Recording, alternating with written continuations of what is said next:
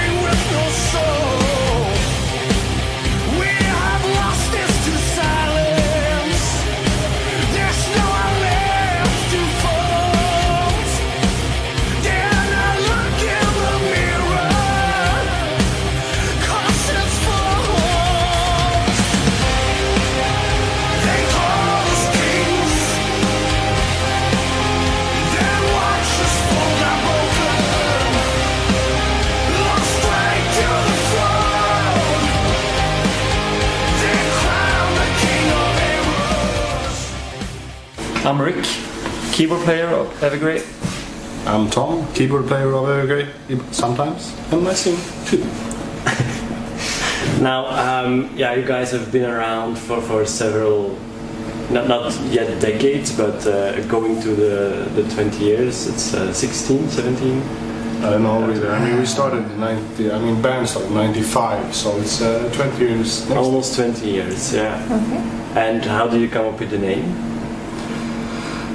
Actually, I was unemployed for 3 years, and those 3 years just passed by really quickly, and I didn't have anything to remember those years by, so it was like a grey zone for me. So that's when I figured it out. It's not a very happy name, is it?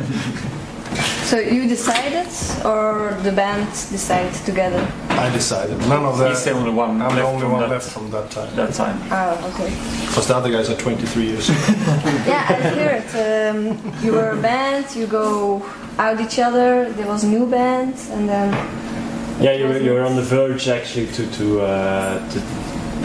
make it at peace, you know, to quit everything.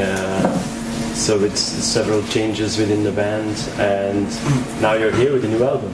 So quite remarkably, yes. It's been a lot of people passing through the Evergrey gates. Yes. Thank you. Thank you. You're welcome.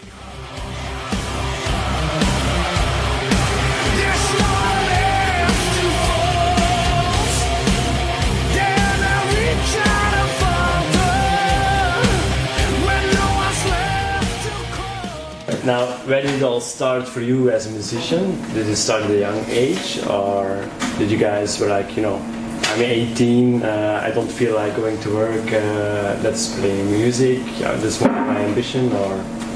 Well, you have to ask. For me, it's been like since we always had a piano at home, so I was there trying to play it since I can remember, since I could walk, probably. So, so I've always been playing. I think I had my first band when I was maybe 10 years or something. That's a very young age. And for you? I went to a Def Leppard concert when I was 13 or 14, and I saw this line of girls wanting to get backstage, and I said, that's what I want to do. And then I bought the guitar. And now girls are lining up to get backstage? Most guys, fat guys, okay. fat sweaty guys lining up. So wrong target, wrong public. I don't know what the hell went wrong with something.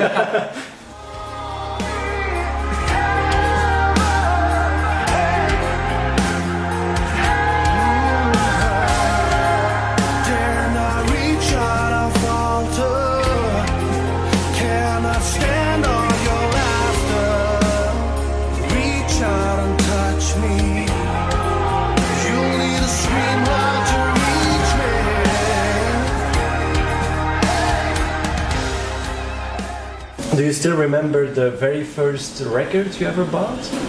Cassette, perhaps? CD? Depending on I guess the first record, or maybe some ABBA record or something. But the first record that meant something was Judas Priest, Point of Entry for me. And I was like, I don't know, 11. And he inspired you? Or? It inspired me, yeah, of course, yeah. Then started the whole heavy rock era. All my teenage years, just listening to new wave of British heavy metal, especially. I got the single from Queen called Radio Gaga, and that sort of sparked something in me, I think. The performer within Freddie Mercury. Yeah, I guess. I don't know what it was. It was something that I didn't like the song particularly, but I said I like Freddie Mercury, I guess. But I like the guitar sound, I guess. I don't know what I liked. But it was like first you started to get into the bands and listen to music, and then you started to play. At least for me, it was like that. And from the moment you choose to be a musician, did your parents support you? Fuck no. No, my mom said, you need to get off that high horse of yours and fucking get a job. It's like, what? Really? So no. No. No, But still, easier you for go me. for your dream. No, it was easier for me now. Well, first I wanted to play the drums, but my older brother played the drums, and my parents didn't want 2 drummers. Too much noise. Yeah. Yeah, okay.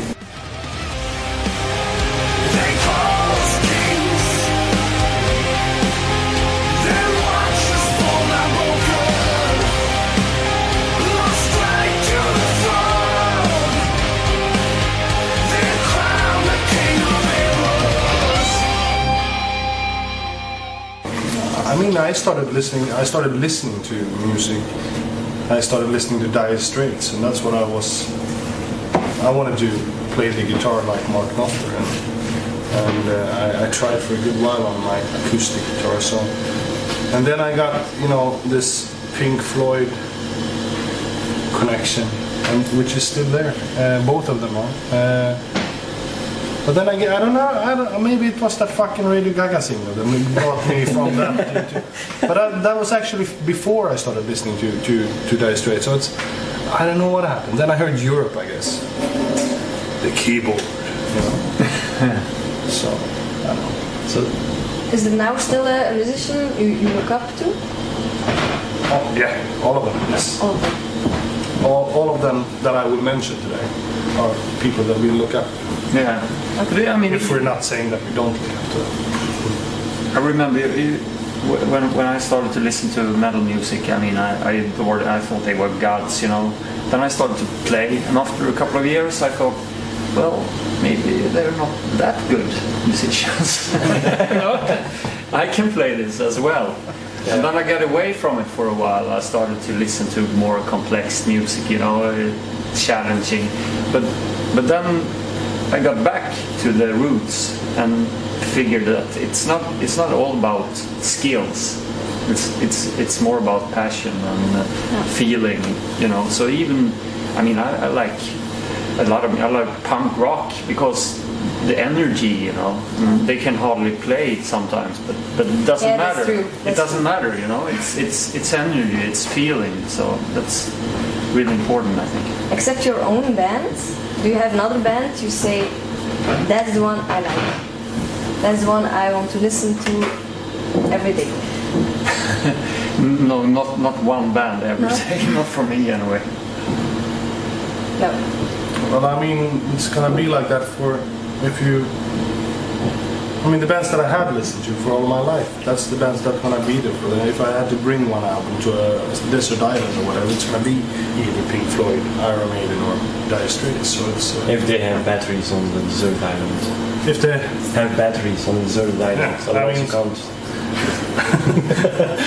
Solar energy, maybe. Yeah. It's always there. Yeah, until the batteries run out. Yeah.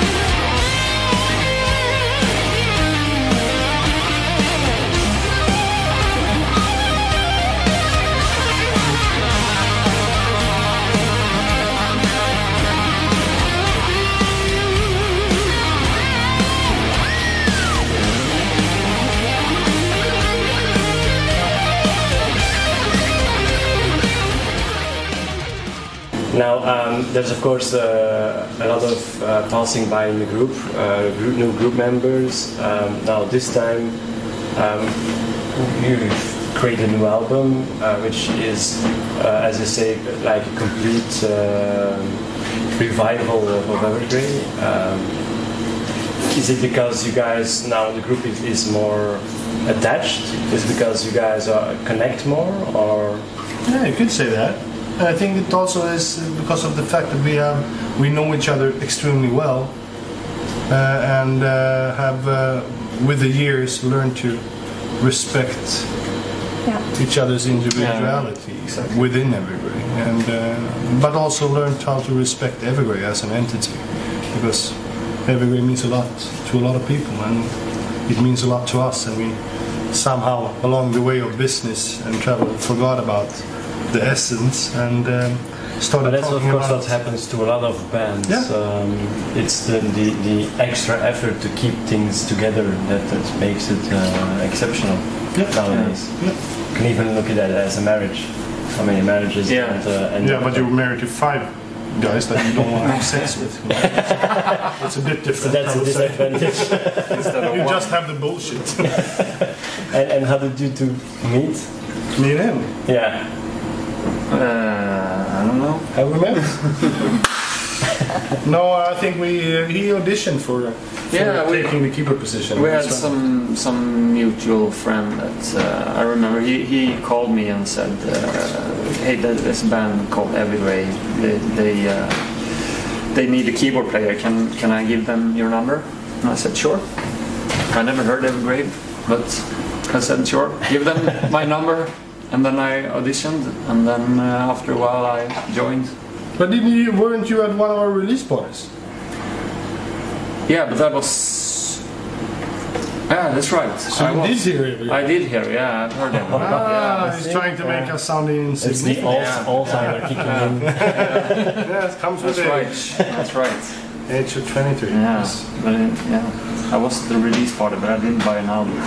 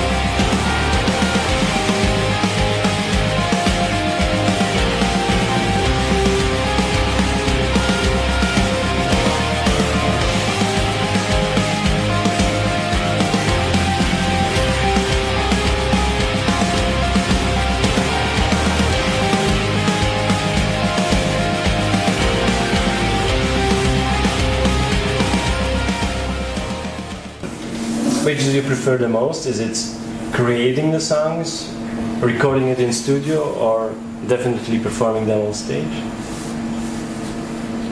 All of it. Yeah. All of it? I think so. Yeah. If you're in a band, you have to.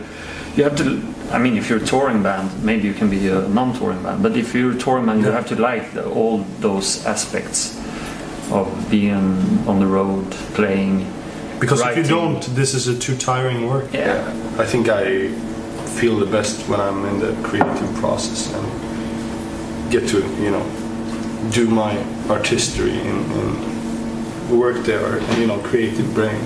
I think that's what I'm after. And what has been up to now the most embarrassing moment on stage? Very easy for me. Oh yeah. When your fucking keyboard detuned itself. So it started sounding like this. So how the hell am I going to sing to this? I was like looking at you like you did something wrong. What the fuck are you doing? Horrible. It's more embarrassing for you. Because it was also a ballad that we were playing. Like, I'm sorry. It's like, and everybody was looked at me like, how the fuck are you singing? Dude, you sound like shit. But everything got well in the end. Or? No. Hell no. Okay. It was horrible. From start to end.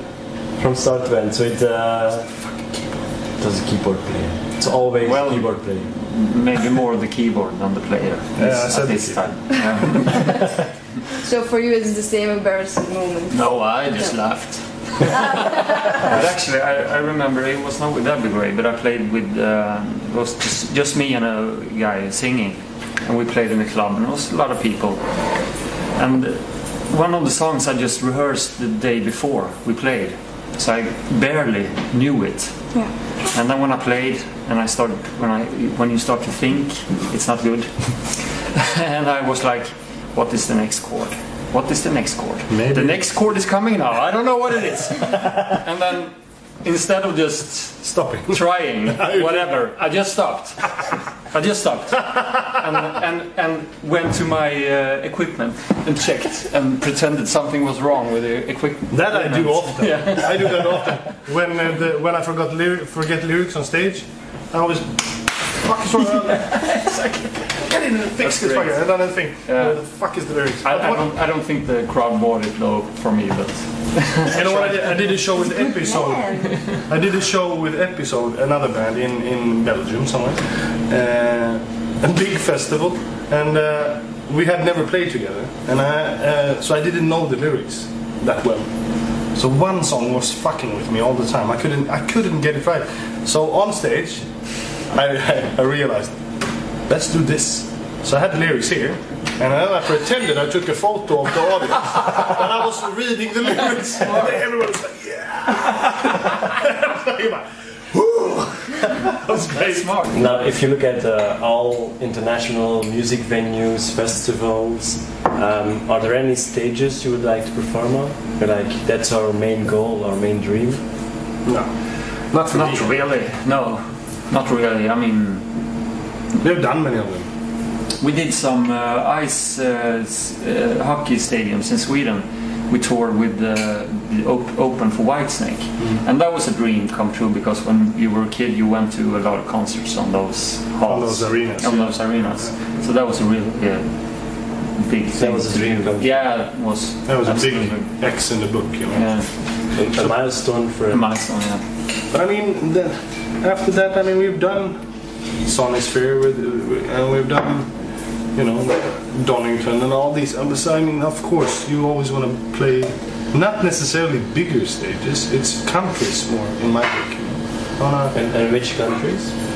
A lot of countries that we have. We have not even touched the East Asia market, or a lot of countries in South America that we haven't been to. We've only been to Brazil and Mexico. So, but we're going next year. So, if you check out your top 3 on your bucket list, you know, those 10 things to do before you die, what will be the top 3? Doesn't have necessarily to do with music. It can be personal. Base jumping in the Grand Canyon, for example. Get married. Not with your band. I mean, I've done my top 3, and I those great 3. Get married, get a kid, release an album, release 2 albums, 3 albums, 4 albums, 5 albums, 9 albums. But then get a academic education is one. Release a book is one. And get this fucking album out is the 3rd. For your fans, where can they find you on the internet, mail, husbands?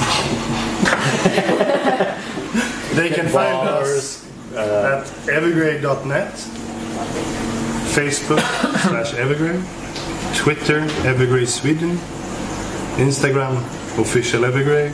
It's easy to find us if you want to. If you want to. Yeah. Okay. So we invite everyone, of course, to like you guys on Facebook, follow you on Twitter, subscribe to your YouTube channel. Yeah. You know what we did? We lost our Twitter account password. So we had all these several thousand of followers, and then we lost the password. So we contacted Twitter and said, it was too long ago since you made a post on Twitter, so we can't retrieve your account. So now we have 48 Twitter followers. Big band.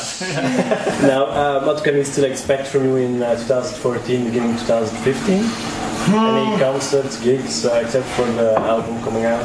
Yeah, I mean, we're taking things at our own pace now because we want to see what the reaction is towards the album.